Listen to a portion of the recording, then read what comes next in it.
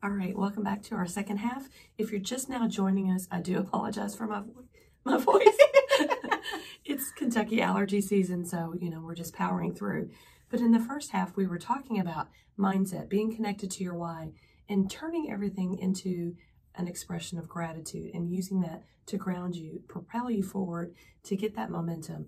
And we want to give you some tips and strategies for how to apply that. Like, it's great to say, well, just have a positive mindset, but how do you train your mind to do that? And how can you apply that to making changes to your health, to your diet, to your exercise, to your nutrition? Like, what are the steps that you can do?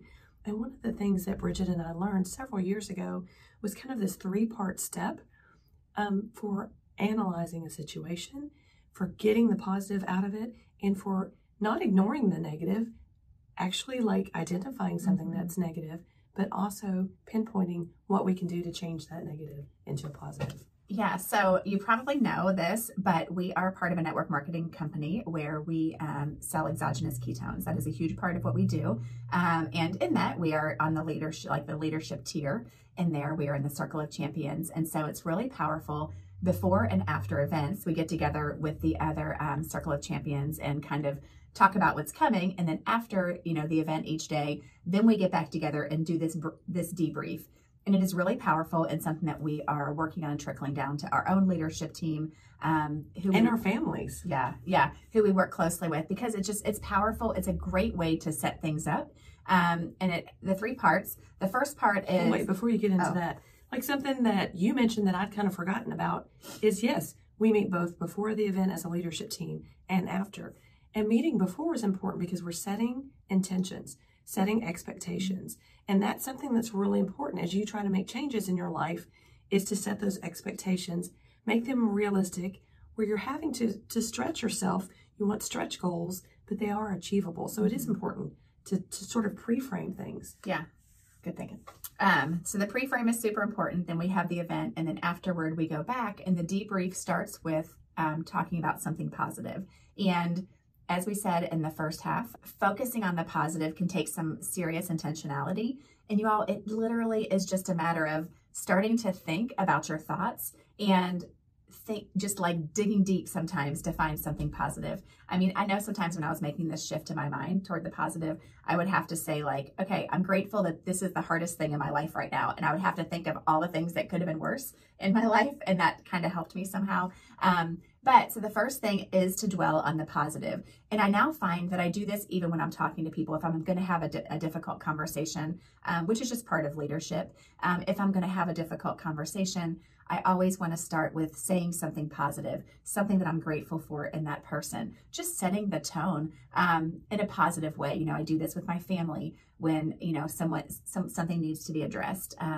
Try to always just dwell, because there is always something positive. There literally is always a silver lining in every situation, no matter how you have to dig for it. So starting with a positive just sets the tone for maybe what's to come. Yeah, and it helps the other person that you're addressing like be receptive to what you're saying, because it's not buttering somebody up. It's saying something that's genuine and true, that you're grateful for, that you notice in them that's positive, and then they don't feel like you're coming at them with negativity.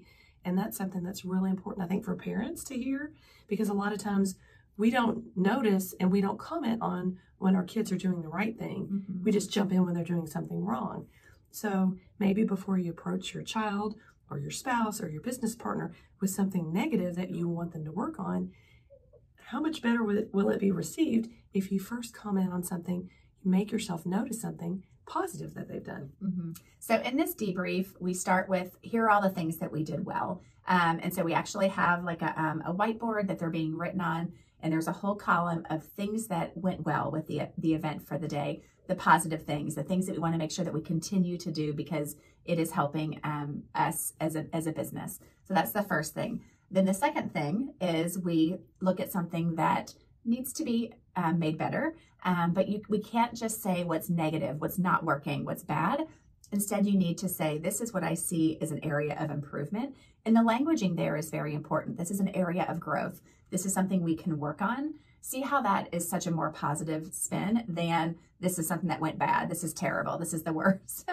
Some of those things that I still say sometimes, but it's trying to shift your the words that you use do have power. Yeah, I mean, that's super powerful. And it is a training. It's a training of your mind and your habits of using more positivity. Yeah, it's not something where you just like flip a switch and suddenly you're Pollyanna and everything comes out roses. It's intentionality. And that's important as you're making lifestyle changes to realize it is more of an effort at first and then it becomes habitual. You know, like when you're a kid, brushing your teeth every day. That's not something that just naturally comes to you, but your parents reinforce it. Mm-hmm. And every day, morning and night, you're brushing your teeth. As an adult, hopefully. Right. But as an adult, do you really think, oh, I've got to write that down on my to-do list. I've got to write down to brush my teeth. I mean, no, I don't do that. Right. Right. It's just habitual. And that's what you want to do, to train your mind to think and to speak in positive language. Mm-hmm. Yeah. What is, so one thing that we learned that we catch ourselves and help emphasize with each other, is if I want to say something, if I'm prone to say something like, oh, I'm just this kind of eater, or I just do this. Rebecca will remind me, because this is what we've been reminded in these trainings for years, is in the past I was a binge eater. In the past, I was controlled by my eating. In the past, when I was stressed, maybe I got these headaches, just kind of emphasizing like in the past, because then it sets your mind toward, oh, now and in the future, I do things differently. I am a different person now. I am pushing forward and blazing this new, like literally new neurons in your brain, because you have these old pathways that are the default in your mind. I'm not scientific at all, but I think it's something kind of like this, is you have this default that your mind goes to when you're stressed, when you are around certain people or in certain social situations. And you do have to create new pathways in your mind until they become a habit. Yeah. And for those of you who are just listening on the radio or the podcast and you can't see Bridget, when she's talking about the past, she's literally moving her hand over her shoulder. And both of us kind of reflexively do that because that was how we learned it. Mm. They were talking about when something was in your past, like actually physically point behind you. And somehow that just grounds it in you more internally, mm-hmm. that it is in the past. And something we have struggled with in the past has been technology. And so sometimes we fall into the language of like, I'm not good at technology. And the other one will say, no, remember in the past, and they're moving their hand over the shoulder. And something about that really just makes you think, yeah, that's behind me. I'm leaving that behind me. It doesn't serve me. That language doesn't serve me. That status doesn't serve me. So I'm pushing it over my shoulder and it's gone. Mm-hmm. Recently, we were having a tech issue. And Rebecca, instead of dwelling and being negative, she's like, I am a tech genius. I am so good at technology. She like said these 5 things. And I'm like, what are you doing? She's like, I'm claiming it. But y'all, we really do those things because it does. The languaging matters. And it is funny. I didn't even notice how it's pointing behind me. But just that action of getting it back behind you, get behind me. Get behind me, Satan. I was just thinking that. There is power in that. So that's how it looks. First, we state the positive things, and then we state something that is an area of growth, something for a way to improve. But it's not just saying this is what's negative. It is saying an area of growth, and this is my suggestion for how to implement this. This is how I think we can make this better, not just counting on someone else doing it, but actually having a solution. Not just the problem, but the solution. I mean, that's huge. Having that kind of ownership, both as a leadership capacity in our company, but just for yourself, like take ownership of your life. Don't just say something that's negative and expect the world to fix it. The world does not care. It's up to you. And like you are the one who can make a positive change in your life and also in others' lives. So it's very empowering for you to take ownership and say, but here's a potential solution. It might not be the best solution. And if you're working with other people, Bridget and I work together really well, bounce ideas off each other.